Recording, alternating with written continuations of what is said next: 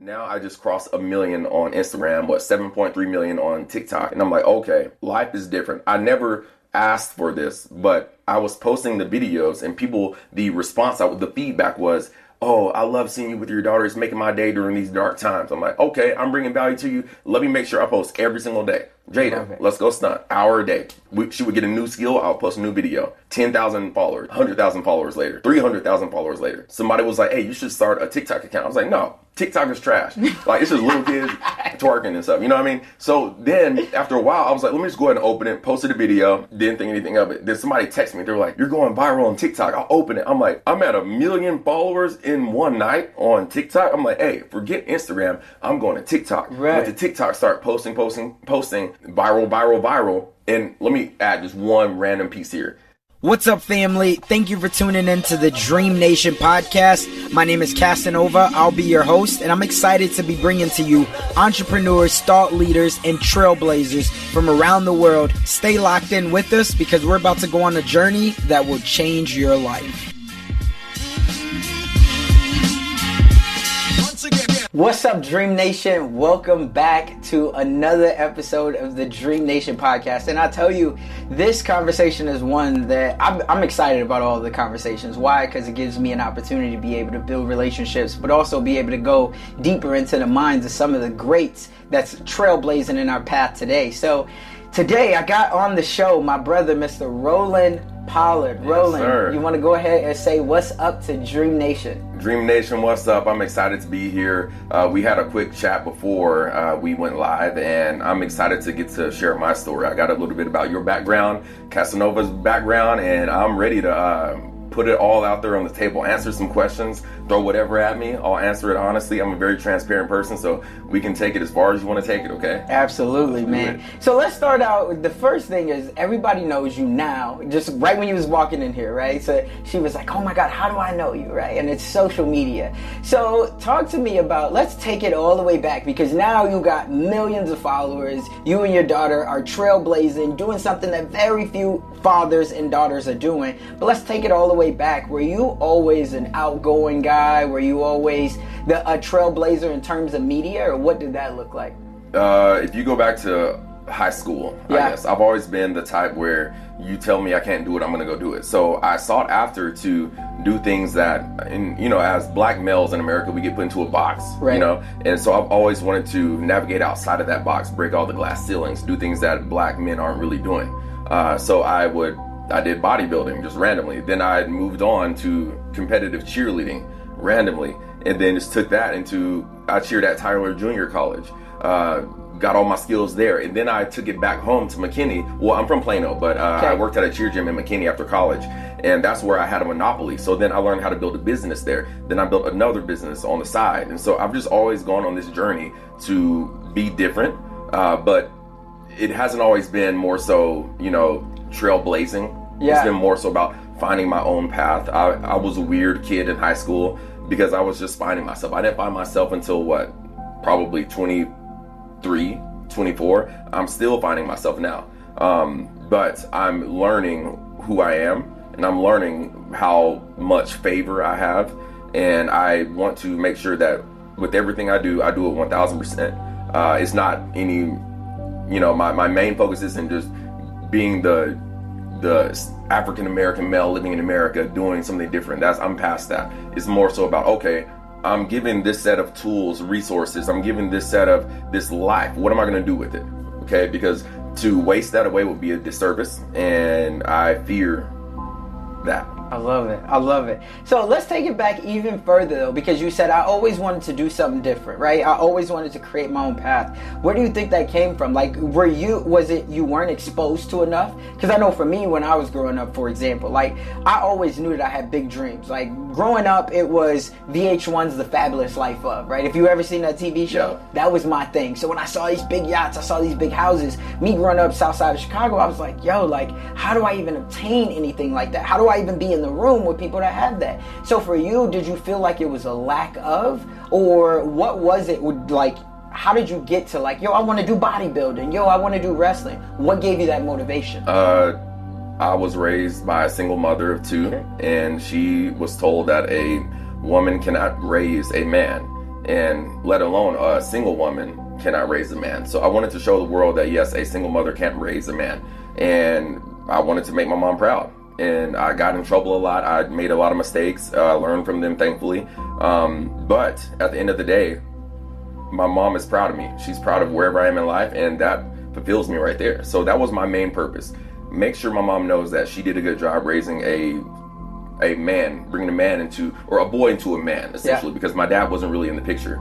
And now I'm a father myself. So now I'm going into this blindly. And the way I perceive it is out of sight, out of mind. If you're talking about the VH1 stuff, you know, MTV cribs, like people showing their homes. I was from Texarkana, Texas, a little country town, and we didn't have all that there. So whenever I saw that, it was just so far-fetched that I'm just like, okay, cool. But then whenever we moved to Plano, I'm like, people are actually doing that. You know what I mean? So culture shock whenever we moved to Plano. I was the only black person in my school in elementary. And I was like, okay, this is weird. Like, I'm the only black person. So now there's a target on me. Right. Now I got to be not that token black guy, but there's a lot of eyes on me. A lot of people, I said the word boo-boo in, fifth grade. And somebody was like, boo-boo. They were like, do only black people say that? And I was ready to fight. I was like, wait, what are you talking about? Right. You know what I mean? Because in my eyes, that was like a very ignorant, almost racist statement. Right. But I had never experienced that.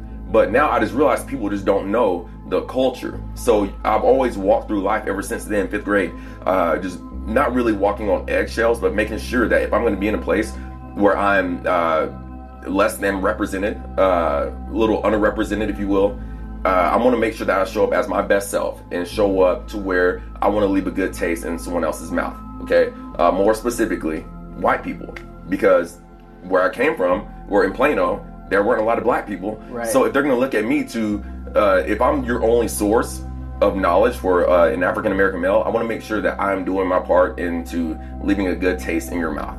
I love it, man. You know, it's so funny because you said you didn't have a father growing up, and obviously I shared that part of mine as well. And one of the quotes that always sticks out for me is, you know, I first heard this in social media probably like 3 years ago, and it said, if I didn't come from a wealthy family must come from me. Right. And so I was like, man, I love that. But then I took it even deeper because I wanted something that really resonated with me. And it was like, if I didn't come from a loving father must come from me. And so that's one of the things that I pride myself on. Anybody who watches, who knows me, if you have a conversation within 5 minutes, you'll hear something about my kids. So I love that about you. Let's take it and let's talk about how you decided that you wanted to bring your daughter into the social media world. I didn't want to. You didn't want to? Because this is real interesting. Because for a lot of us, we're trying to keep our kids off of technology. Yes. Right? We're trying to say, no, because my son, he's back. Can I get a TikTok account? My daughter's watching it. Can I get a TikTok account? And then I'm like, nah, but for you was like, no, we gonna build her a brand. Talk to me about the mindset and bring it back, because you say you didn't want it. Like, what was the deciding factor for you to start putting her in these videos? Well, if you go back to whenever I said I coached in McKinney after college, I had a monopoly. I was the only stunt coach, and I was healthy and shape, fit, highly motivated, fresh out of college with all the knowledge in the world. And so I did stunt and tumble privates with younger girls, getting them ready for high school cheer, college cheer, high performing club cheer, all-star we call it. And out of nowhere, you know, I would always post videos whenever my girls got skills pre-pandemic. So I always had videos on my social channels, but it was of girls that I coached. Right. God blessed me with a daughter, beautiful daughter. Then during the pandemic, we happened to, you know, my business was going well with my cheerleading music production company. And so we moved, we bought a larger house because Jaden took up all the space there. The house had really high ceilings, 19, 20-foot ceilings. So whenever the pandemic happened, I had a baby girl, nothing to do. I had no work. I was fearful of the future, but I don't like to drown in my sorrows. I'm going to make the best out of whatever. Yeah. So instead of posting videos of my girls at the gym, I started stunning with my daughter at home. Plenty of room to do so. Then we started posting videos of her getting new skills. And then people started following. And then I jumped up to 10K. And I will never forget, after a while of doing social media, my uncle was like, hey, you're almost at 50K. I was like, yeah, but I want 100K. I will never forget that. Now I just crossed 1 million on Instagram, 7.3 million on TikTok. And I'm like, okay, life is different. I never asked for this, but I was posting the videos and people, the response, the feedback was, oh, I love seeing you with your daughter. It's making my day during these dark times. I'm like, okay, I'm bringing value to you. Let me make sure I post every single day. Jada, let's go stunt. Hour a day, teaching her stunts. She would get a new skill. I'll post a new video. 10,000 followers, 100,000 followers later, 300,000 followers later. Somebody was like, hey, you should start a TikTok account. I was like, no, TikTok is trash. Like, it's just little kids twerking and stuff. You know what I mean? So then after a while, I was like, let me just go ahead and open it, posted a video, didn't think anything of it. Then somebody texted me. They were like, you're going viral on TikTok. I'll open it. I'm like, I'm at 1 million followers in one night on TikTok. I'm like, hey, forget Instagram. I'm going to TikTok. Right. Went to TikTok, start posting, viral. And let me add just one random piece here. There's a friend of mine, we still keep in touch, but he told me, hey, if I were you, I would just take my 15 minutes of fame and then just go on about my life. Like verbatim. He said, I would take my 15 minutes of fame and then just get back to whatever I was doing before, because it doesn't last forever. Right. And I was like, you know what?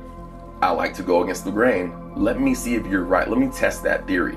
So I went viral again and again and again and again and again. And then I found a strategy to where I can go viral anytime I want. Okay? I'm still going viral right now due to a strategy that I still use today, which is leveraging the hate. Let's talk about that, because I've seen somewhere where you talked about there is a lot of dark times for you, right? And we'll get into those definitely. But I see at one point you had talked about you didn't know if you wanted to continue to post them, right? Because it was like, oh, what if your daughter, gets hurt, breaks her neck, whatever else. And so you were at a point where you were just like, maybe this ain't it, right? Because this is the dark side that nobody talks about. Walk me through, like, how did that, one, give me a specific, like, one of those times that it happened, and two, where did you find the courage to really just keep going with it? Was it Jaden saying, nah, Dad, I still want to get on social media, like, let's make this stunt, and you like, nah, like, I'm gonna hold off for a little bit, or what was that like?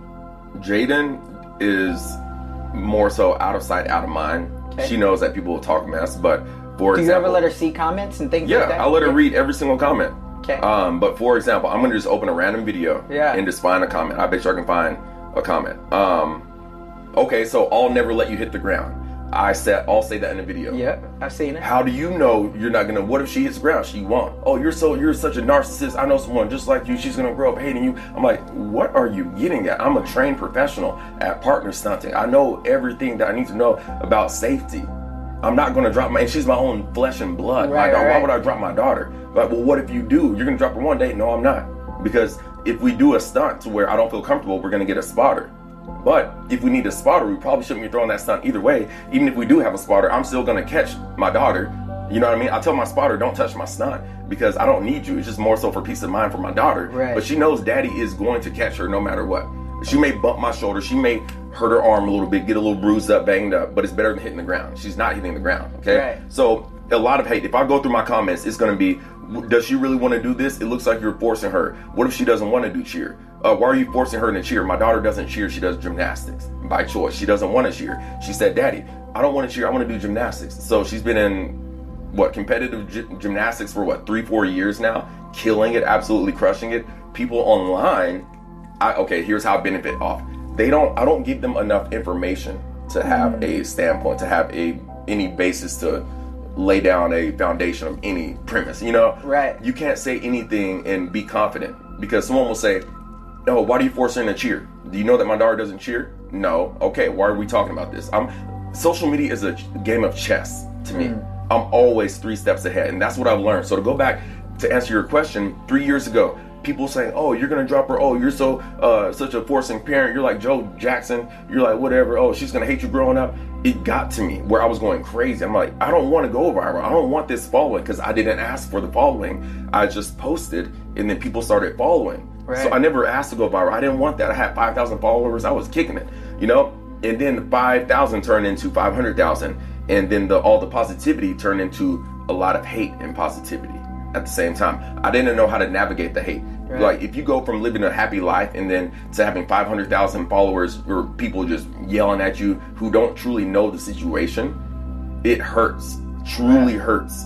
But now I'm at a point where you can't tell me anything I've never heard before. And I've matured to the point where I know, okay, you're coming from a point of ignorance, and I have all the leverage because I strategically make my videos to where you are missing information. But if you want to put your opinion, I'm going to pin your comment and we're going to have a chat. Really, we're not going to chat. My followers are going to have the conversation for me, because there are people who understand my lifestyle.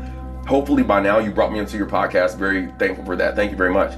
But you wouldn't bring me on if you thought I was a trash human being. Right. But then again, you came into this not knowing who I really am, but you have just there's just something in your head that maybe he's genuine about something. Let me have a chat with him. So a lot of people don't do that. They just put their own narrative and go run with it. Okay. Right. But the hate was hard at first. Now I leverage it.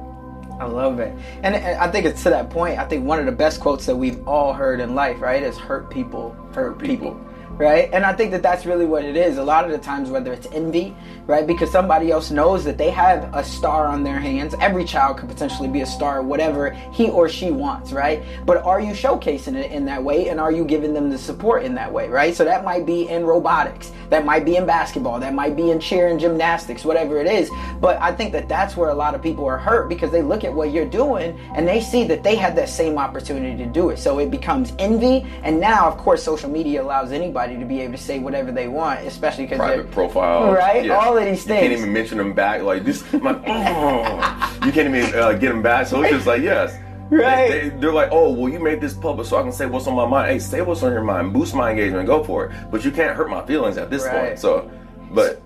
I love it. Now, let me ask though, just for somebody else that's thinking about it, because a lot of people get these hate comments, right? And I'll be honest, for even me, for CJ is very good in basketball, but he puts a lot of time, a lot of work in, right? But for him, like, he's asked for, now he just got social media. He's 12 this year. He just got a phone, just got social media. And he's a very responsible kid, but I have been a little fearful, right? Because for him, once you get this social media, I don't care how old you are, you get exposed to a lot of stuff. And for somebody else that's out there that's listening at this and they're saying, okay, how do I navigate? Give me some tips on how I don't let this get to me. But two, if my child is, like, how old is Jaden? 7.5. 7.5. So let's say my child is 13 and we're doing things together, right? How do I then protect their mind and help build their foundation? So one, not only does it get to me, but two, more importantly, it doesn't get to them. So on your first part, it's a matter of, is what they're saying based off actual knowledge? Is what they're saying true? Yes or no? If it's no, forget about it. No publicity is bad publicity, okay? If you want to comment on my page, leave one negative comment. My routine is pin it to the top, and let's just see what the public has to say about it. That one comment turns into 300 comments. Now your post is getting boosted. And now people are following you now because they actually genuinely see what's going on. So if you want to hate on me, or someone wants to hate on you, go leverage it. If someone wants to leave a hate comment on your page, use it to your advantage, okay? Boost that engagement for free. Have an open conversation and then catch them in the act of being ignorant, okay? Step number one. Step number two, if you have a child who, I fear my daughter getting social media, because she's going to get so much backlash for what she does. And I see it with older girls. Gabby Butler, for instance, she's a very well-known competitive cheerleader. Every single thing she does is scrutinized for whatever reason. Some people don't like her. She lives her life. I don't want my daughter to deal with that. At some point, you just got to let go and say, hey, you're old enough now. You want social media, go get it. But understand that this is going to happen. Understand that to whom much is given, much is expected. Yeah. So the second you get social media, the second someone sees you slipping up at a gymnastics competition, you're going to receive hate. But help them navigate through those times. If Jaden receives hate, I don't want to see my daughter crying one day, but I know it's going to happen. Someone's going to bully her for whatever reason. I'm ready to have that conversation with her. Okay, I'm ready to, but then again, that's why I let her read the comments. Happy comments, negative comments, happy comments, negative comments. And I want her to get exposed to it early on so she's not blindsided whenever she's older. Right. With just negativity. Okay, most of it is positive, but what happens when you get that negative comment? What conversation are you going to have with your child? Okay, so my question to you is, if you don't mind, how would you navigate through that with your child? Let's say he's 12 years old, got a TikTok. What if he experiences hate, bullying? What is your plan of attack? Yeah, so for me, one of the best videos that I've ever seen, for me personally, was with Bryce Young, and I can't remember what podcast that it was, but Bryce Young is not a quarterback for Carolina Panthers. He was the quarterback for Alabama. And so I really listened at that, and I've always been very inspired by black men who obviously have raised their boys into men. And so I had that, but I'll tell you, the premise that I got from that was know who you are, right? And so CJ and I've had lots of conversations, which is the reason why he has social media, is know who you are at the end of the day. Know who you are and know what you stand for, right? Those are the two things that you always have to come back to, because just like they said, 15 minutes of fame, however you want to say it, some people are able to make it last to an hour, some people only may be able to keep it at 15 minutes or 5 minutes. But whatever it is, you got to understand that there's always going to be highs and lows. There's always going to be rain and there's going to be sun. But you got to ask yourself at the end of the day, am I willing to weather the storm? Because nothing stays up forever, but nothing stays down forever either. So as long as you know who you are, at the end of the day, it'll all come back to you. The other thing that I live by is I always say, the reason why I've been so blessed, I got the access, everything else, is because my luck is a sure thing because I'm living right? And so that's a quote from Drake's song, but every time I hear that, I'm like, that's exactly what it is for me. Deep. So as long as you got the integrity, as long as you build the relationships, at the end of the day, it doesn't matter, especially those people who don't know you. But in the beginning, everybody starts off as strangers, but unfortunately, many of those people won't support you, right, at the end of the day, but those who will support you will make it feel like that you got the world at your palms, right? So what I'm saying is, let's say that you even, just like you said, you got 1 million followers, but on these comments you got 5,000 comments, maybe 500 of them are bad. Yeah, those 500 can't outweigh or outlast the 4,500, right, that are good. So know who you are, know what you stand for, and love on the people who are going to love on you, because at the end of the day, once you give them a taste of who you are, you'll be good. And so that's what I do. Know thyself. I have that in my phone, in my notes page. Just a random powerful quote. Know thyself. Another really good quote I have, the simplest thing ever from a book I always read: do the thing and you will have the thing. Off topic, but something so short and sweet is so powerful. But on what you're saying is, okay, there's something that I heard the other day. It said you train people how to treat you.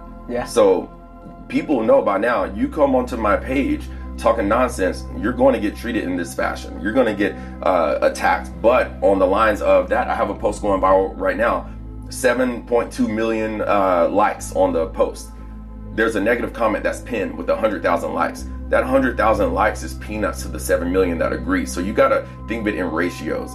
If you have a lot of people hating on you, you probably have 10 times at least more people supporting you. And down the line, as people see who you really are, you have less of the hate and more of the support. And then you can go back to just having I'm all about community. I'm all about good vibes. I don't want my page to be negative. I told people that a long time ago, hey, I'm done commenting on these posts. If you want to go comment, go for it. Like, just go attack them. And then I was like, I don't even want that. Like, I don't even want you attacking people. Just be respectful to them. Even if they're hating on me, be respectful. Come to them with respect, okay? Because the one in control over the other's emotions is the puppeteer. And you can make them dance, okay? So I can make people dance on my page. You come at me negative, I got you. I have more knowledge than you, okay? I'm strategizing. I'm 2 steps ahead. But just because you're the puppeteer doesn't mean you should be pulling on the strings, okay? At some point, you gotta say it's not even worth to pull the strings. But you just have to sit there and know that you are the puppeteer. You have the power. I love it. That's kind of dark. That's very dark, but it's the reality. It's one of those things, to keep it 100, that a lot of people do know. They just don't want to say. Right? When you're Facebook, and especially if you run, a lot of people try to run media accounts and things like that, and you kind of know at the end of the day, it is kind of dark, but it's the thing, I think more darkness needs to come out, right? And be in the light, and more people have to speak whatever their truth is. And that's why I love that you're on here doing that. Let's talk about a little bit of risk, right? Because I think the conversation is definitely just getting good. But I listened to one of your podcasts, and you had talked about all of the video equipment, all of the everything that you've bought. So I want to talk about, for you, have you always been somebody that you knew that you were a creator? Because being a bodybuilder, doing wrestling, being a cheer coach, there's lots of them. People can identify with that. But it seems like you've always had the other side of it, where you say, not only am I going to do the thing so I can have the thing, but I'm also going to showcase the thing. Talk to me about that, and like the risk that you took early on at trying to produce music around cheer and everything. Like, did you go out and get a loan on that? How did that all come about? And I ask this question because there's a lot of people right now that they're doing the thing, but they're trying to figure out how do they turn whatever they're doing into media.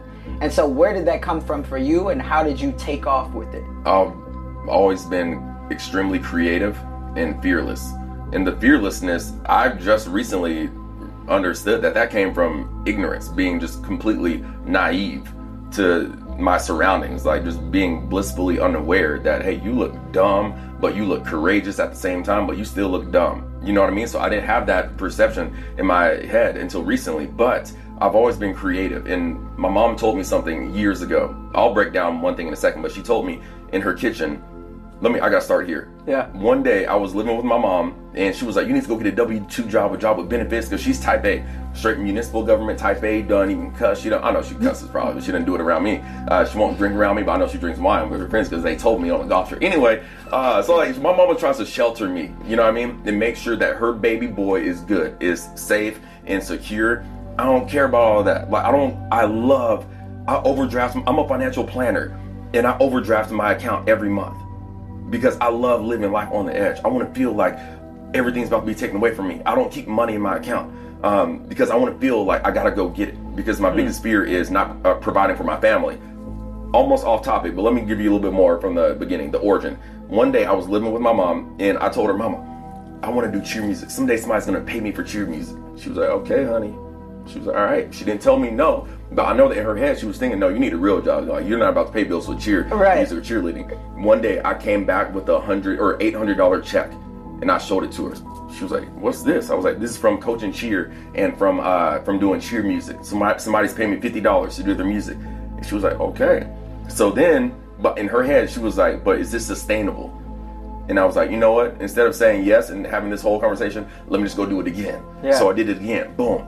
800 turned into 1,500. Boom. And then it got to the point where I had enough saved up. I was like, Mama, I'm moving out on my own. She didn't want me to move out at that point. She was like, oh, I'm nervous because you're going out on this journey. She's not an entrepreneur. She's not about to risk it for the biscuit. Because why risk it whenever you can have everything just W-2? Nothing wrong with that. That's not my personality. I love living life on the edge and I know how to go get it. Okay? I know how to go figure it out. I like figuring things out. It makes life worthwhile. It makes it fun. Okay? So after a while, my business partner, a guy that I cheered with in college, we started a production company. We went all in. We went in, I bought a $2,300 microphone, the one that you heard about. And with that microphone, I created over $1 million in revenue, millions of dollars probably, off a $2,300 mic. Started with that in a MacBook Pro, in a small little bitty keyboard.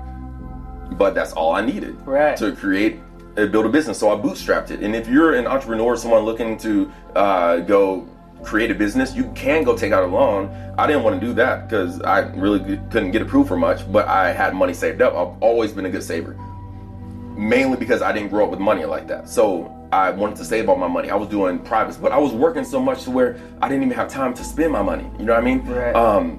Now that I have time to spend my money, I just spend it on golf. You know what I mean? But back then, I was like, no, I got to just wake up, go back to work, mix all in the morning, and then go up to the gym, do tumbling privates in the evening, save all that cash in a blue chase bag, count my 20s at night. Like, boom, okay, I'm at 5,000. Okay, if I do this again, I can be at 6,000 in 2 weeks. So boom, I'll just go work, boom, 6,000, 6 turn to 10, 10 turn to 20, whatever. And then I lost it all because I broke my leg in a motorcycle accident right here. Snapped this smooth off. Yeah, it's bad. Still hurts to this day. But at some point in time, in fact, I'm getting too off topic, but at some point in time, my wife lost her job. And I had to really double down on myself. And it's like, hey, either you go all in on yourself or you just wither away and your family's going to suffer. So I doubled down. I stopped coaching at the gym and I did music full time. I had my $2,300 microphone. We had the best vocals, crispiest vocals in the cheer game, and we're black. First, the only black cheer music production company in the entire industry. And we had an advantage because the other cultures wanted our style, the hip hop, soft style, the harmonies and the vocals, whatever. So we had an advantage there. So the $50 mixes turned into $300 mixes, 300 turned into 900, 900 turned into 1650. And then at some point we were like, hey, let's just see what happens. The thing about business ownership or entrepreneurship, you don't have a cap to your income. So you name your price as long as you can back it up. But I was reading a book last week and it said, I have the quote written down, but the person giving the product, you can get people hooked on your product, almost like a drug. And then no matter what, the next season, because that's how it works seasonal, you get music every single year, new music, because you have a new team. and the next year you can just charge more. They're going to pay it because they it's like the iPhone. Exactly. It's capitalism, right? Okay? So we live in a capitalistic society. At some point, we were like, hey, forget it. Let's charge $4,000 a mix. People were like, all right, let's get 4 teams. And we were like, what is happening? What is going on? So I realized that you set your own value, okay? The valuation of your product comes from you, not the outside world, okay? Kind of, because it needs to be worth it for them to pay it. But I learned that early on, and then I just took it and ran with it. My product got better. I invested more. We bought a camera. With that camera, we would post high quality pictures of our studio sessions. We would do this and that. My first time ever going viral was whenever I had a Sony A1 with 135 millimeter 1.8, posted the craziest video, super crispy. I had my Rode mic strapped to me, myself and my daughter, just full-blown production quality. And people responded well to it. Oh, that looks like 8K camera. Oh, where do you get all this? So they started following for camera advice. You know what I mean? So I was like, okay, let me build a business off that. And then after a while, I would make more money with social media. We got a manager. We started doing brand partnerships, and I would use those brand partnerships to reinvest in my media business. So then I bought lighting. I bought another a B cam, because you can do more with 2 cameras. Right. You can fine-tune things with lighting. I would use that not only for home videos to post on social media and grow a following, but I would use it for my cheer music production company. But then we took it a step ahead or a step further, and then started going out on location, shooting videos for our clients, highlight reels. You know what I mean? So then that turned into a whole nother industry and a whole nother source of income, all off that one microphone that I bought, that I generated income from, and bought the camera that I generated income from, and bought another camera that I generated income from. That is bootstrapping in a nutshell, okay? I just talked a lot. Yeah, I love it. I love it, man. That's there's a lot of things that I definitely want to unpack there. So first off, the whole cheer music thing, and educate me on this. When you say cheer music, like what type of music, like, because I don't know, my daughter's not in cheer as of yet. She is in gymnastics. So what type of music are you creating with this? So for example, I have a team, Weber State Wildcats. Okay. They were going for a 5P. And so each routine has a tumbling section, a stunt section, a pyramid section where they all stunt together, another tumbling section, and then like a jump section, a flipping section, and then they always end with a dance. Okay, so my goal is to Weber State Wildcats. They were going for 5P 2 years ago. We're going for an 8P next year. Still winning. Anyway, shout out to Weber State University, coldest cheer team in the nation. We just made history. Is that where Damian Lillard went? I don't know. I feel like Dan went to Purple. Yeah. That's my biggest client. Gotcha. All right. And now I only really do cheer music for them because they're going for this 8P. We're just gonna keep riding it out. But they got grand national champs in this year in Daytona, so I made history. So I technically retired. I was like, hey, I've done everything I needed to do, but I'll still rock with Weber. But for example, so I bring vocalists in and we write and record. So for Weber's dance, we had like and then we said, I brought Jade in, one of my favorite female vocalists, and she just comes in and she knows I'm crazy. I just talk really fast and I'm like, Jade, say this. And I was like, okay, they're going for 5 and we got to end with the bang. So we said 5, 6, 7, 8, 1, back to back, and that was 2, came back and got that 3-peat. What you mad at me for? Why, this is 5. Cats. I just got goosebumps. Yeah. And we were in there. We fly out every year to Daytona, and they said, this is 5. Cats. And like the crowd went crazy. They won their division yet again, got their 5P. Next year we went back for 6. So I just get creative with, okay, Wildcats. I'm a wildcat with a big scrap to the dick, you know what I mean? Like just rhyme. Yeah. Like, so I'm very creative in that aspect. But going back to what I was saying, my mom told me a quote from Oprah Winfrey: you never run out of creativity. So I take that. I will always have a job because I will always have creativity, because I am a firm believer that you will never run out of creativity. Yeah. You know what I mean? So with my cheer music production company, we have different genres. We have a hip hop section, we have a ballad section, a rock section, a really singy section, a very high energy section, and a dance section in every single routine. I was doing 100+ mixes a year at some point, making the most money I've ever had in my entire life. Completely miserable because I was chasing money and chasing accolades. I wanted to take it further, but then I'm a people pleaser, so I didn't want to say no to people. If you start a business, you got to know when to say no, because that can just ruin everything. Can crumble if you say yes to everything. But it's not a bad position to be in whenever you can say no to people, okay? But that's when you raise your prices, choose the clientele you want, and grow with them, okay? Did I kind of explain the cheer music thing? Yeah, I think you did. Yes. So let me ask this, because obviously you've always been a high achiever. You got a high motor. How long have you been with your wife? 9 years. We were celebrating 9 years of marriage, or we did in May of this year. Gotcha. That's what's up, man. Congratulations. So 9 years, obviously through the thick of things, of you building your career. Was your wife, when you had your accident, were you with your wife at that point? Maybe not married, but were you with her? We had just gotten married. We were freshly married. We got married in May. I wrecked my motorcycle in July, 2 months later. Wow. And we thought I was out of there because she just got a phone call from the hospital saying that your husband was in a really bad motorcycle accident and he's in the hospital with his leg snapped in half. And so imagine that call when I was coming home from Tyler, Texas, coaching out in Tyler, making ends meet. I would drive out on Monday, come Monday night, go back to Dallas, drive back out Tuesday morning because I didn't want to pay for a hotel, come all the way back 2 hours home. And then one day I decided to take my motorcycle, and I shouldn't have done it. My mama told me don't take it. Stephanie said don't take your motorcycle. I did. I drove all the way down, and I came back at night. And then it was like, I don't know, I was 45 minutes from home, and I'm on I-20 just going like 80, 90.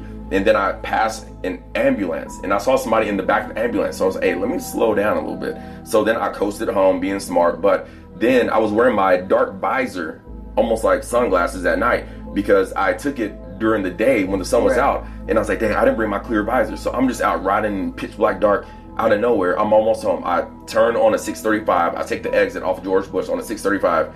Out of nowhere, I hit a pothole. I didn't even see it. Flew over my bike, snapped my leg. My bike was done. I'm laying there in the street. I try to get up. I look at my leg. There's a bone sticking out. I'm like, yeah, I'm not doing it. But I had Lil Wayne playing in my ears. So I was like, all right, let me just vibe out here in the street. I hear cars. I'm like, oh, I'm about to get hit. Let me just close my eyes, whatever. Out of nowhere, a lady stops, and she comes to help me. She's like, I'm a nurse. She was like, your leg is broken. I was like, I know. And she was like, I'm going to call the ambulance, whatever. Her husband rode a bike as well, so he moved my bike out the way. She called the ambulance. They put me in there, and then I saw my mom at the hospital pour down. I just started crying. She told me not to take it. All of this work she did to get me to where I was, I almost just ruined my entire life off of one bad decision. So where was I going with that? Yeah, we were freshly, 2 months married, and I almost died in this accident. It was bad. It wasn't that bad, but it could have been way worse because I was wearing a helmet, thankfully. But my helmet, if I wasn't wearing one, we would not be talking today. Like, it was down to the core. I had 2 black eyes. I cracked something in here. It was crazy. So I learned to not take life for granted, and I learned to quit doing dumb stuff, like taking a motorcycle out. Have you rode a bike since then? Yep, got another bike after that. I fixed that bike, boom, and then I got another bike, a Ducati 1098S, and then my buddy laid that down in front of my house. I was like, yeah, it's time to get rid of that thing. That's a death machine. So I made the mature decision to get rid of bikes and get a fast car because I'm more protected in a fast car. I still have a need for speed, but I have a family who needs me here. Right. We have life insurance to where if I'm not here, they're good. But while we're here, you know what I mean? I want to make sure that I'm making the most responsible decisions for my family. So I let go of my childish ways in many areas. That's what's up. So yeah, where I was going with that was, I think one of the things that a lot of people balance with, right, when you have somebody that's a high D, right, a driver, right, is on the other side. What was Stephanie, your wife, like? Like, was she working with you? Is she a high D as well? No. Was there times where you was like, man, I don't know if I'm gonna be able to keep my career and keep my marriage because we're young on in it and we got young kids? Like, what was that like? Going back to whenever I was doing 90-hour work weeks, making the most ever, but I was miserable. I had a newborn baby girl and Jaden, and I had no time with my daughter as she was growing up because I was always working. My relationship suffered. I didn't have much relationship with my daughter because I never saw her because I was always working 16-hour days, 7 days a week pretty much. And then it got to the point where what's more important, money or your family, your marriage? Because whenever you're working, you're not pouring into your spouse. Everybody in your crew identifies as either Big Mac Burger, McNuggets, or McCrispy Sandwich. But you're the Filet-O-Fish Sandwich all day. That crispy fish, that savory tartar sauce, that melty cheese, that pillowy bun. Yeah, you get it. Every time. And if you love the Filet-O-Fish, right now you can catch 2 of the classics you love for just $6. Limited time only. Price and participation may vary. Cannot be combined with any other offer. Single item at regular price. Ba-da-ba-ba-ba. As you should. you're not giving them the love that they not only deserve, but the love that you owe them. Okay, and I say you owe them just because you decided to take them off the market. She's out here just following me blindly, whatever I'm doing. You know what I mean? Because our livelihood all relies on what I do, the decisions I make. So I got to be smart with my decisions. So she's just out here following me blindly. I owe it to her. My daughter didn't even ask to be here. My son didn't ask to be here. I asked her to be my wife, yeah, but she didn't have to say yes. So since she said yes, I took her off the market. I said, hey, you're rolling with me. Give her the best life you can. My kids didn't ask to be here. They definitely didn't ask to be here. Definitely not Jax, but they were both planned, by the way. But we brought them into this earth. We owe them everything we can provide for them. Okay, but it's not just money. It's not just the material things. It's the time. It's the how are you pouring into your children? I poured into my daughter. Our bond is stunting. That's how we bond. It's not me forcing her. That's just what we do. We've done it since she was 2 years old. My son, we go to the pool every day, teaching him how to swim. He's doing his backstroke. He just learned how to float yesterday. I'm pouring into them. At the end of the day, we read our books. You know what I mean? We played Xbox. I gave him a controller to where he thought he was driving. He was happy. You know what I mean? We bonded. But back in the day, I wouldn't have that time because I would prioritize work. But the hard work-life balance is you need to make money. You need to pour into your family, but the more you pour into your family, the less money you're going to make. So where that is the, you know what I'm talking about? That is the I guess the puzzle. That is the riddle. Yeah. That is the riddle. So what was would you say that was part of the reason why you incorporated your family, mainly your daughter, but you know, you have videos with your son as well. Is that one of the reasons why you said, hey, then I don't have to split? Because if I could bring my daughter in, would you say in the back of your mind that's ever crossed your mind? No, I can't say that.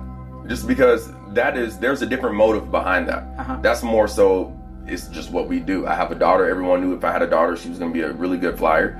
But it's never been about this is how I learn down the line, that's how we bond.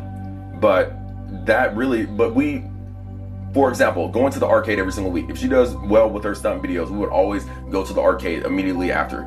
Go play, go take her for ice cream. That's more so like the time that we spent together. The stunting, that hour long, no. That was just, hey, let me teach you something. Let's teach you discipline. Let's push the limits. And people are watching us post online. And it got to the point where we were stunting only to post.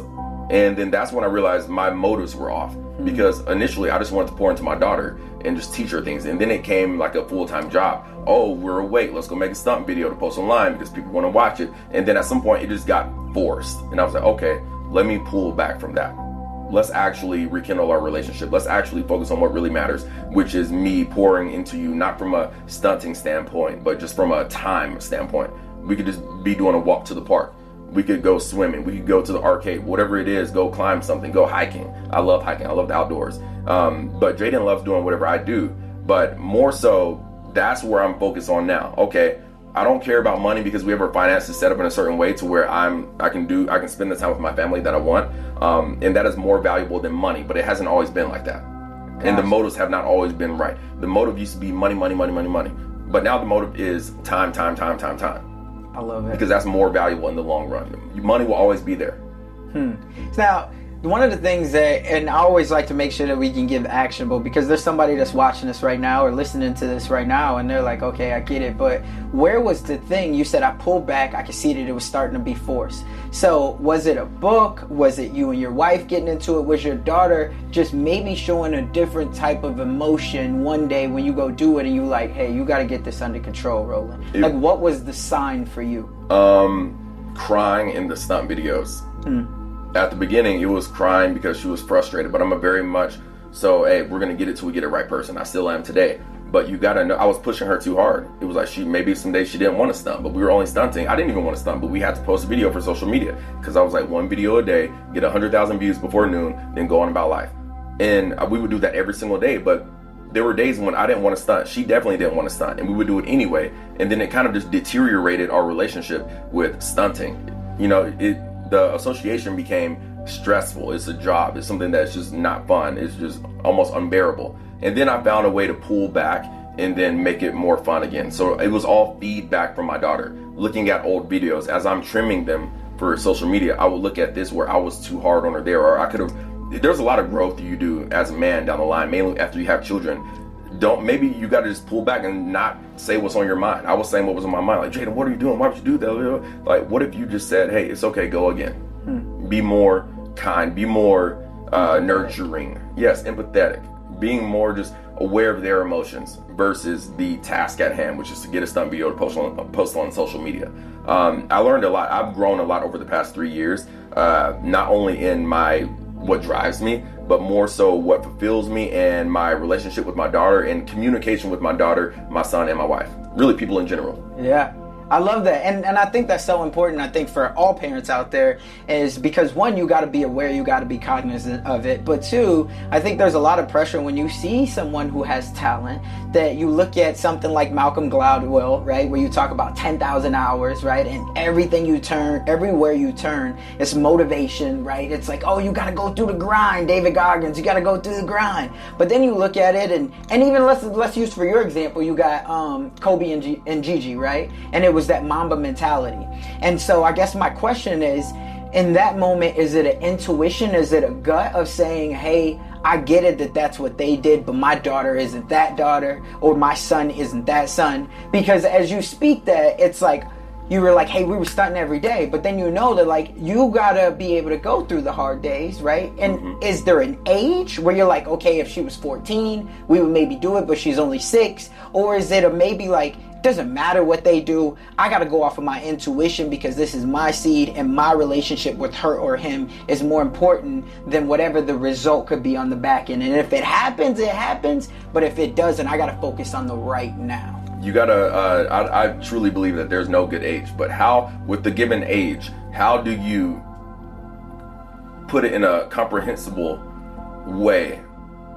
They need to be able to comprehend what you're saying. And if I'm saying, Jaden, be more hollow, okay, she probably doesn't know what hollow means. But there's somebody, let me push back on that, because there's some people out there that would say, and I think I've even heard you say it, right? I'm not 100% sure, but like I've always talked, I'm pretty sure you said, I've always talked to my daughter like she was an adult. Yes. Right? Yes. So, and I got one of like my best friends, shout out to Fogg, but I got one of my best friends back home, and he has a daughter, she's now 2, almost 3, and he talks to her like she's grown. So you said she's got to be able to comprehend, right? But then you say, I'll talk to her like she's grown. So how do you balance that of understanding when she's comprehending, or if she'll get it, she's just got to hear it enough? Association.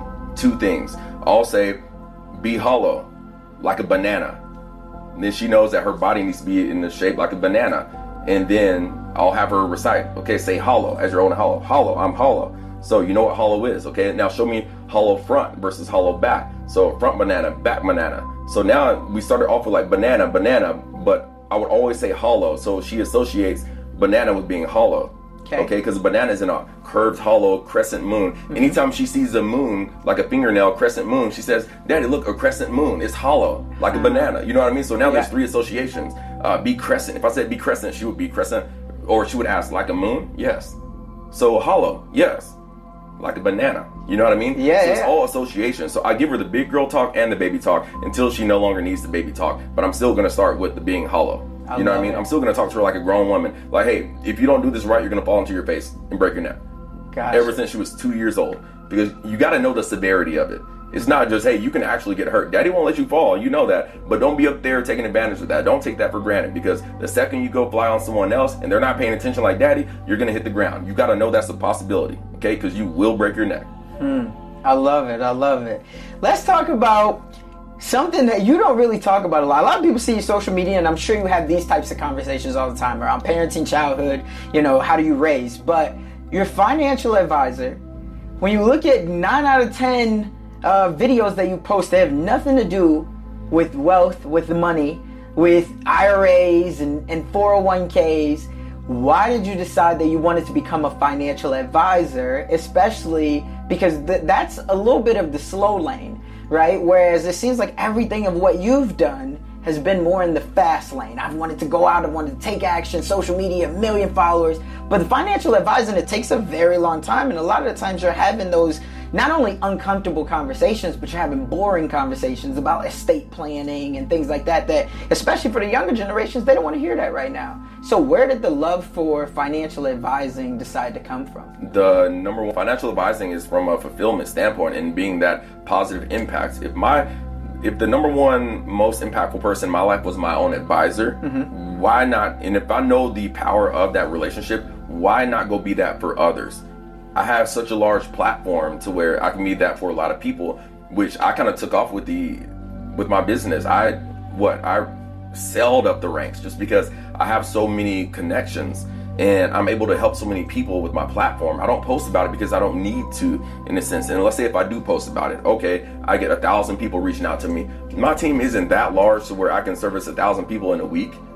So I'm just taking it slowly, working with who I want to work with, people who care about their families, business owners, people who don't have that literacy, people who ask me, hey, what would you have done whenever you were this age? Okay, I can guide you from that standpoint. Where should I put my money? Where are the best tax advantages? How do I get to the point where I can leave a legacy behind for my kids? Retirement planning, long-term care planning. That's where I find fulfillment. I'm in a very great situation where the years of working hard have made it to where I don't have to work much right now. And so with my free time, I'm not just going to post on social media and just be a full-time influencer content creator. No, that's kind of shallow in a way. And I can provide more impact to the world and provide more value to the world. So I choose to do it with financial planning. I love it. Let's talk about those hacks, right? Because I know that now you've become a financial advisor and you're an entrepreneur as well. And I'd imagine does your wife still work? Nope. She hasn't worked in 7-8 years. That's what's up. So let's talk about what's one of the best hacks that you've found since you've now become a financial advisor over these last couple years that a lot of people didn't know about, but it's helped you to save more money and also increase your wealth. Permanent life insurance. Hands down. People, if you take the life insurance portion out of it, permanent life insurance, of course, has a death benefit attached to it, but you can use the death benefit for long-term care. So with my permanent policies, I have a long-term care clause down the line where I can use my death benefit. Hold on. And we was going fast. People were like, I gotta rewind. How many times I'm gonna rewind? I do that all this. Okay, let me slow down. Permanent life insurance, because you can grow your money in a tax-deferred way and access it just face value in cash. And it forces you to save. It's more so like a deferred annuity or let's say a PDA, a personal deferred annuity account. Okay, you can have this account to where it's like a vault. You can lock it away for 10 years, but you can't touch it for 10 years after you sign the contract. Okay, but it's going to grow in value over time, however much percentage. So whenever you access it, of course you're going to have more, but you can't touch it for 10 years. With permanent life policies, you have access to the money before 10, but it's the same long-term engagement to where you really don't want to touch your money, but if you ever needed it, you can pull it out tax-free and use that. Or you can borrow against it and never essentially touch the principal and leave that growing. But if you're going to borrow against it, let me just calm down. Yeah, you got to pay it back. So I have it in my plan to purchase a beach property. Okay. With one of my accounts. I have like 11 policies. So hey, you said in your plan. So you're saying like you've set up right now already a 3, 5, 7, 10-year plan. And at every single one of those levels, right? And how do you know when you get to that level? Like, what's that look like? For somebody that's saying, I'm getting a bag right now in social media, just like he is, right? But I don't have the financial information that he has. And I'm hearing about this right now, and you say, I got a plan. And I'm like, okay, well, I don't even know who to go to, but how can I start out on this plan? What does that look like? For example, I met with the 21-year-old. I don't typically take on 21-year-olds because they have shown to be a liability many times.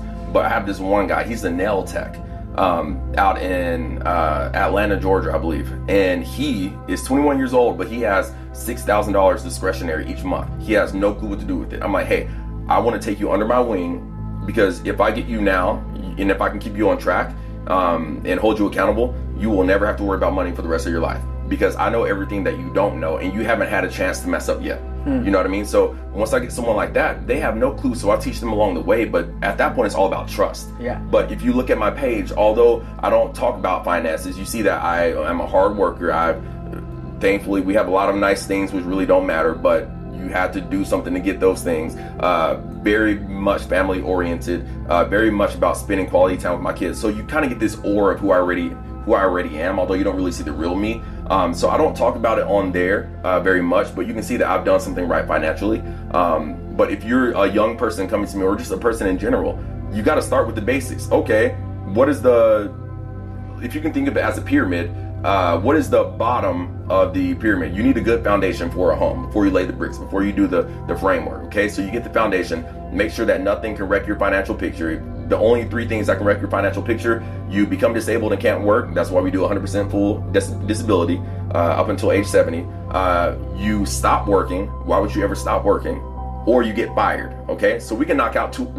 We can knock out 2 of those from the get-go. And your emergency fund. With the current amount of money you have, how long can you sustain your current lifestyle? I ask people that every single day. The first question I ask: with the current amount of assets you have, how long can you maintain your current lifestyle? And what's the average answer? Some people will say 1 day. Some people say 1 month. Some people will say. But on average, years. What do you see? Like 1 month? It's so. What I'm asking is, do you feel like most people are financially illiterate?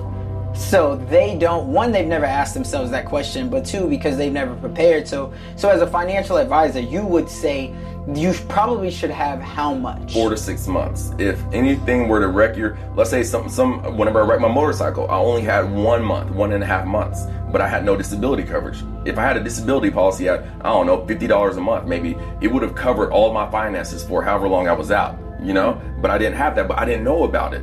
Right. And maybe I did know, or my advisor told me to get it, and I said no because I didn't think, I thought I was Superman. I thought I was infallible. I thought I was invincible. And then I found out I'm not invincible. So then after that, I don't ever want to be in that situation where I only have $700 and I can't work and I don't know what I'm going to do. And I'm waiting for a phone call from the cheer gym to say, hey, we need you back.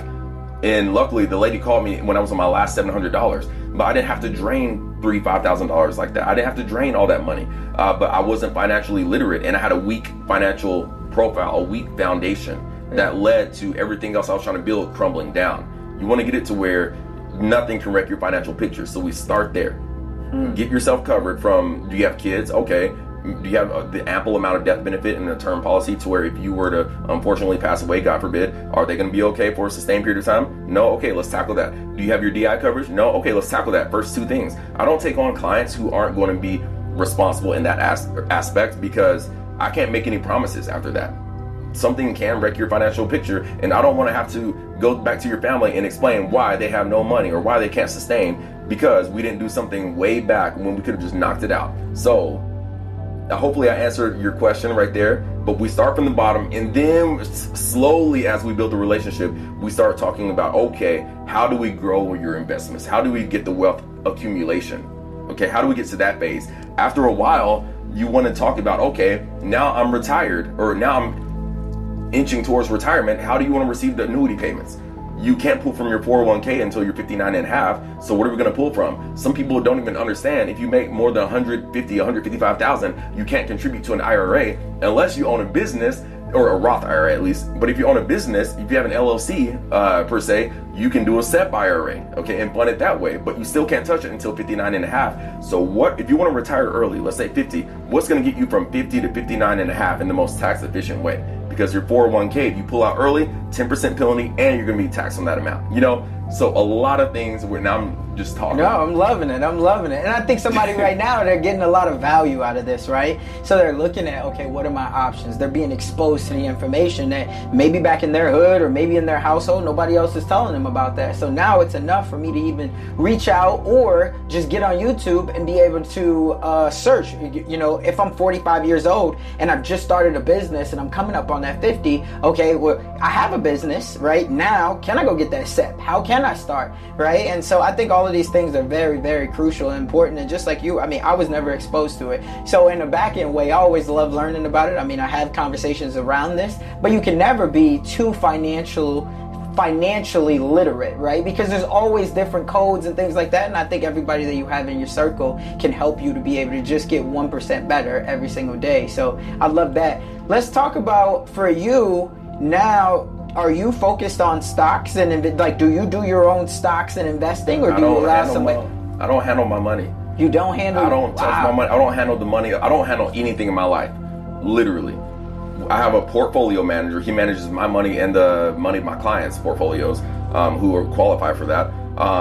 And I have an accounting firm who does all my accounting, my bookkeeping, and my taxes at the end of the year My wife handles all the bill structure for the house because I'm not very organized in that aspect because I'm focused on work. So all I got to do is make sure that whenever the ninth comes, the first and the ninth, I have enough money in the account for the mortgage. I have enough money in the account for all of my investing, which is I invest for my kids, a lot for my kids. But then again, whenever they get hit 18, 21, they're not just going to get that money. You know what I mean? If my son has a crack problem, you're not about to get that money. No. If you're living a life where you have an upward trajectory, I have something that will supplement what you're doing. One of my favorite quotes is, and I kind of tweaked it, but weak individuals create, strong individuals create easy times. Easy times create weak individuals. Weak individuals create hard times. Hard times create strong individuals. It's cyclical, okay? So although I can make it to where my kids don't have to work ever, you're going to work. You're going to figure it out for yourself, because for me to have you do otherwise would be ignorant on my part, knowing that if you have it easy, what happens whenever you go through hard times? Do you know how to navigate? Do you know how to create something for yourself to where all that was wiped away, you can go do it again? No, if not, you got to go figure that out and then come to daddy. I love it, man. Let's talk about, you've talked about a lot of things that I'm sure somebody watching or listening right now is super inspired by, including me. What inspires you though? Like when you turn for inspiration every day, is it the Bible? Is there a podcast, a YouTube channel? Who inspires you, or even what inspires you? The best version of myself.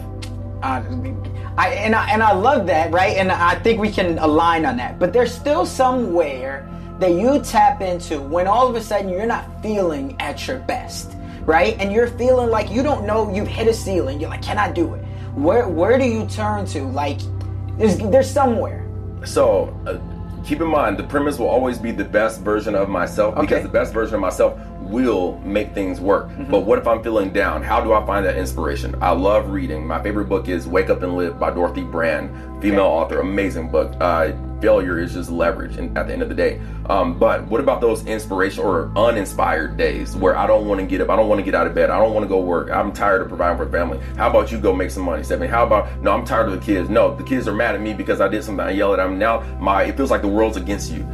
What do you turn to? Right. I'm very faith driven. I don't read my Bible every single day, but I do turn to quotes from the Bible. I do turn back to my deeper sense of purpose. I do turn back to who I really am, and I do turn back to just the fact that life is you're gonna have bad days, right? But like you said earlier, you're gonna have high highs and low lows. But what comes after the lows? The highs. It's cyclical, just like the stock market. If what goes up must come down, but what goes down is going to come up at some point, even if you don't know when. So I really don't have bad days where I sit and mourn just because I have I cannot complain about anything in life right now. But I do turn back to my faith. I do turn back to I have a whole list of books in my phone, audio or iBooks, highlighted sections. If I'm having a bad day, I'll turn to that. I turn back to the quotes. I turn back to the I Told the Storm gospel song. You know what I mean? I go back to the foundation of what got me to where I am today, and that is having faith, and that is working towards my best self. Love it.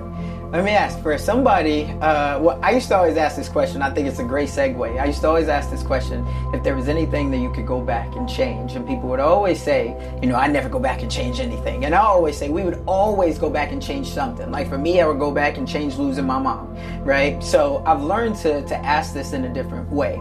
And that is, through all of your success, through everything that you've learned along your journey, if there was one thing that you could go back and you wish you would have implemented sooner on your path to where you are today, what would that one thing be? You already know I'm gonna say nothing, because I feel that you got here. Where you are today is everything that has happened in your life has gotten you to where you are today.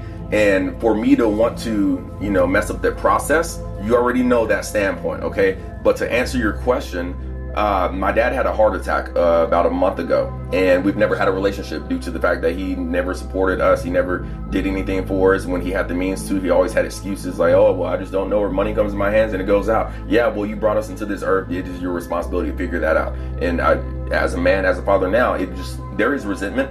But after he had a heart attack, everyone was calling. My sister called me. I don't have a very strong relationship with my sister, but she called me when I was at a financial planning meeting, a conference in Milwaukee. We were out playing basketball, 10 p.m., had a couple beers, whatever, having a good time. Sister calls me, and Stephanie has me on the phone. She's like, "It's your sister." I'm like, "Wait, what?"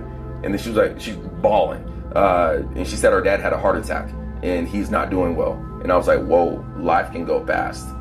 I wish I had a relationship with my dad, but I still had that resentment. So I didn't call to check on him. I just started getting text messages just for the next week or so about updates on him. And I never once reached out to him to check in on him. And going back about a month ago, I wish I would have checked on him that first night to show that I actually cared, because I feel that a part about being a man is maturing and letting some things go and just moving forward, because I don't have a relationship with my dad, and I feel that that's something that as a man, if I've truly matured, if I've truly made it in this life as a man would have called his dad on his deathbed. So you never reached out to him at all. Gotcha. Okay. But to answer your question, going back further, I wish I had a relationship with him sooner. I could have been a man, even though he's the older adult. I could have been the person to try to create a relationship. I feel that there would be less resentment, and I could have just lived a more peaceful life. I live a very fulfilled life, but there's just this part where I just don't focus on. There's this dark cloud that I just try to blow away, and it's still there lingering. But I am blindsided. I'm short-sighted by the current, and I don't. But then that cloud gets bigger and bigger as time goes on. And so just, if there's something be a man. And if you're a woman, be a woman. Be a mature individual. Have the tough conversations to where your cloud dissipates. That dark cloud dissipates, gets smaller. At some point you can't just, and it goes away. I don't have that right now, and I wish I did, but it's due to my inactivity. Man, so powerful, right? And you got to heal for sure, and you got to be able to say what's on your chest, because otherwise it just creates more anxiety for you, because you know in the back of your mind.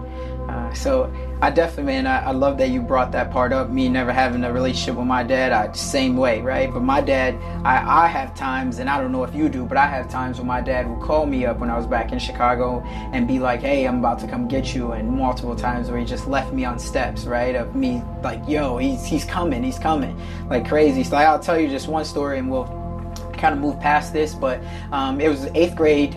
Never had a relationship. My mom would always call him and be like, "Hey, Cass is in town," because I'm living in Iowa now, right? So bring back to Chicago, I'm hanging out with family, whatnot. But there was one time that always sticks into my mind, and basically my mom gets him on the phone with me, and he's like, there's 2 times that stick into my mind. First time was when I got diagnosed with cancer, and I was only 3 hours away at the University of Iowa, only 3 hours away. And I remember my mom getting him on the phone, and he gets on the phone, he's like, "What's up, shorty?" He's like, "So your mom tells me you sick," and 3 hours from Chicago, right? 3 hours from him. And I'm like, "Yeah." And he's like, "Well, you gonna be all right, you got strong genes." And that was it. I shit you not. That was it. Never came. Never, like, 2 weeks away from death, right? And he never came. And then another time, I was there, and he had told me when he got done, because my dad had money, he was real pimp, had money, had salons inside of multiple JCPenney's. So you're saying real pimp? Like, yeah, actually, real pimp. Like, there's real videos pimp out there, him with the real pimp. Oh, okay. Yep, slick back hair, he had the ponytail, only drove Cadillacs. All of this, yeah, for sure. So, anyway, so I remember my mom getting him on the phone with me, and he's like, "Yeah, once I get out of the salons today, I'm gonna come pick you up. We're gonna go around and take you to see your sisters and all of that." And I'm like, "All right, cool." And then so this was going into my freshman. This was summer of my 8th grade year, going into my freshman year. And so I remember telling my cousin, because there was a big little party going on, and my cousin's like, "Yo, you gotta come. I'm gonna introduce you." I'm like, "Nah, this is day one." I'm like, "My dad said he's coming." She like, "Man, don't be listening to that fool." I'm like, "Nah, he coming." So she leaves, right? He for real. I talked to him older now. It's not like I'm a 7-year-old boy. So I'm sitting, and I waited out there. I shit you not, I waited out there all night on that doorstep. And she gets back home, and it's like 11:30. And right when she pulls up, she gets out of the car, and I shit you not, it was just like the movies. She just puts her arm around me, and we just walk into the house, and she doesn't say anything. She just knows. And I was like, "Oh man." And then I even tried it again. We tried it again 5 years ago with CJ, right? I go back, we're in Chicago, we got CJ now, I don't need nothing from him or anything. I go to see his mom, right? We didn't have a relationship, but a little bit. We go to see her, she said, "I'm so proud of you. I've been seeing it on Facebook. You got CJ, I got my wife Julie." Does she talk like that too? Yeah. It was that. And so I was like, man, I appreciate you. She was like, you got to talk to your dad. He's a changed man. He's like a pastor now. He's wrote a book, got it on Amazon, all this other stuff. I'm like, nah, I'm good. She's like, you got to talk to him. So she gets him on the phone, right? And this is now my mom's passed away. So this was like 5 years ago. And he gets on the phone. He's like, yeah, where y'all staying at? We tell him we're staying at the Marriott over here. All right, when I get done, I'm going to come see you. Sure not. He never showed. But that goes back to integrity. Like, integrity is really just doing what you said you were going to do. You mentioned that earlier, and it's just like, dang, how many times, what is it? Fool me once, shame on you. Right. Fool me twice, shame on me. Fool me 3 times. Yeah. The peace sign, load the chopper, like, ain't no you. Dang, some dark J. Cole references. I know, right? No, I mean, definitely that's not, but just like you said, it is that integrity part. I think that's a big thing, and I think that's the thing that we gotta make sure that, especially the younger generations. Well, even your son, like, how does that shape the way that you're are you more cognizant or aware or like hyper aware of how you come across with, as far as integrity goes? Like, you say you're going to do something, you're going to actually do it? Oh, I swear. I got videos. What's funny, at some point we'll look at those. But there's videos even on my social media, right? Of CJ and I talking about appreciating asset, depreciating asset, integrity, all these things when he was 4, 5, 6 years old. And we still talk about this, right? And we talk about it from a standpoint of he knew he wasn't supposed to be on his phone. He knew he wasn't supposed to be on the game, all those other things. And so it'll be interesting. At some point you'll meet him and you have that conversation. But we have it all the time. And I am somebody that, just like you, I talk to CJ like he's grown, right? And the bond that him and I have, it's everything. But it's, again, because that's not what I came from. And I know that I have somebody here that has all of the potential in the world. He's so smart, he's so athletic, he's all of that. And so it's my job to be able to make sure that he understands all that, because I never want him to look back and say, what would my dad have said? Because I left it all out there when we was together. He knows in his mind. I'm at all of the basketball, but that's another reason why I'm so present. Like, that's very important to me. I could be all around the country sharing my story, everything to youth, but for me personally, these times right here for this season that I am in my life, I choose to not travel like that, right? Because I know I could be paid all day long, $20,000, $100,000 to share my story with youth. But for me, it's so much more valuable for me to be at those practices, for me to be at those workouts, and it's just because of the presence that he'll never have to grow up wondering, like, man, if I would have just had my dad. Because, yes, just like you said, nobody knows when their time's ended, right? It could happen any day, but I need to make sure that I did everything, because at the end of the day, I also understand that regret weighs more than failure, right? Failure, I think the quote is, failure weighs ounces, regret weighs tons, right? Failure weighs ounces, regret weighs tons. And for me, I never want to get back and be like, damn, what did I go for? I went for the accolades. I did. And I'm just as competitive as anybody else. But that's a big, big thing to me. And I think me being able to show him, that's truly how legacy will live on. Because you can set him up with the trust and, the 529s and everything else. But at the end of the day, once you're gone, will they see you and your seeds? Man, your dad was this, this, and this. You just like, man, your dad had that integrity. I already knew he was going to show up. Hey, check this out. There's a quote. You'll never see a U-Haul behind a hearse. Right. And I'm like, it didn't hit me at first. And then I was like, wait a minute. That's so true. It's like, what impact do you have on your kids? Like, forget the money aspect. You'll always have money if you want it. But at the same time, if you were to pass away today, do you feel that, and I ask myself this all the time, if I were to pass away, and this is why I'm so present, if I were to pass away, would my daughter have enough information to go about life? Exactly what you just said. What would daddy have said? What would my dad have done in this situation? Right. My son isn't there yet. I'm trying to show him. He knows that in the pool, if I throw him in, he's swimming by himself, he's 2 years old. What would daddy have done if he were in the situation? I would get up and breathe and then start swimming to the edge. Right. You know what I mean? So that's all he knows right now. But it is my duty, as they start comprehending more, to put them on game with every single thing I know. Right. Because if I'm not here, who's going to do it? I don't want another man doing my job. You know what I mean? I love it, man. We're on the same page with that. This has been a phenomenal conversation, my brother. This is everything that I thought that the conversation would be. And I like to say that I have very good discernment, right? So you asked like why I brought you on the show. It's one, because you can clearly see that you have a dream. Two, you can clearly see that you execute on that dream. But 3, you can tell that you have a passion for helping others turn their dreams into a reality by showing, again, what would Rolland have done, right? And you're showing it in a multitude of different ways. And so I think that that's where the alignment and the synergy came from, to the point that I reached out and was like, yo, bro, I definitely want you to come on the show. And it's just so crazy that we just happen to live 5 minutes away. Can I tell them something real quick? Yeah, absolutely. So the reason, I have no clue who this guy is, okay? I'm gonna keep it real. You popped up in my inbox. We had never spoken before. You said, hey, let's do a podcast. I'm like, okay, let me just, all right. But at the same time, you sent a video to me talking and said, Rolland, this is Casanova. And I'm like, I respect the fact that you made an actual video.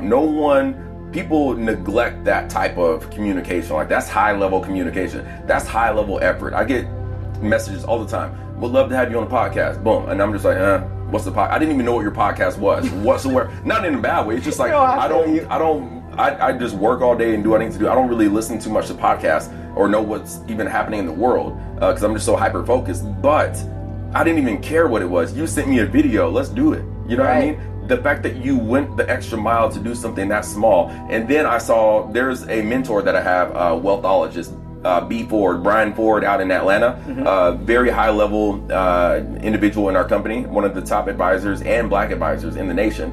He was at the same event you were at. So once I saw that and you sent a video, I was like, let's go. I put 2 and 2 together. I'm like, okay, he's wanting to further his knowledge in finances, or else you wouldn't have been at that event. Right. Number 2, you spoke so eloquently in the video. Number 3, you sent a video. Like, we live in a world of just digital. You can't text a tough conversation, and you sometimes should not text some things and have that be the end all be all. You went the extra mile, and that's why I decided to come. And I think this conversation was fantastic. Man, I appreciate you, my brother. The last thing that I want to end on for somebody that's out there, that they say, hey, you know what? I don't even have the start of what he has. Like, I don't have the $2,300 camera plus the MacBook, right? I don't have my dad in my life, but I also don't have my mom that's speaking life into me as well, right? I don't have any of that. I'm not big enough, I'm not strong enough, and I'm not fast enough to be able to get what he's done. Well, let me ask you, what would you say to that person to get them to just take action? I would ask them why, and keep asking why, then ask why again. Because if you can get down to someone's why, if you can get down to what your why truly is, which is going to require tough conversations, and if you can stay true to your why, you can never fail. And then it's more so about guiding. Like, my whole financial business, it's not even much about the finances. Half the time we're talking about 5Ks and what we're going to do, like vacations, whatever, because we get the financial plan, boom. Now what? Nurture the relationship. How can we help each other grow? How can we hold each other accountable for things? And if you stay true to the why and find someone who's going to stay true to you as you're seeking out that why, as you're going on this journey, you can't fail. You know, you're going to be the average of the people you keep around you. They say 5 closest. I don't even keep 5 people around me. So you're going to be the average of whoever you keep around you. So are they helping you elevate? Are they holding you accountable to staying true to your why? Or are they just letting you go about life, just making random decisions? Because if they're just doing that, you need to get them out of your life and find someone who's going to push you to be a better version of yourself. It could be a mentor. It could be the random person that you see at the coffee shop, whatever. Find someone to hold you accountable, but you have to hold yourself accountable as well. Gotcha. Well, there you have it, Dream Nation. That's all for this one. I appreciate you watching me and my brother Rolland. Remember, you got to take action on something, that dream that you have. And we all have a dream, because if not, that dream that you have will only merely be a fantasy. That's all for this one. That's all we got for this episode. Thank you for sticking around. That truly means a lot to me, and hopefully that means that we delivered massive value on this one. If you haven't already, the way that you could say thank you to myself and the team is just by heading over to iTunes and leaving a review and a rating. That's what iTunes loves to see. That's how we get out there even more, and I would definitely be grateful for it. I know the team would as well. Do me a favor and head on over to dreamnationpodcast.com. That's where you're going to be able to find all of the resources that we talked about in today's episode, as well as more exclusive content. And you'll also be able to sign up to our email list where we have more exclusive content. And we always love to hear the feedback from you all, because you're our tribe. So remember, in the dream we trust, we'll see you on the flip side.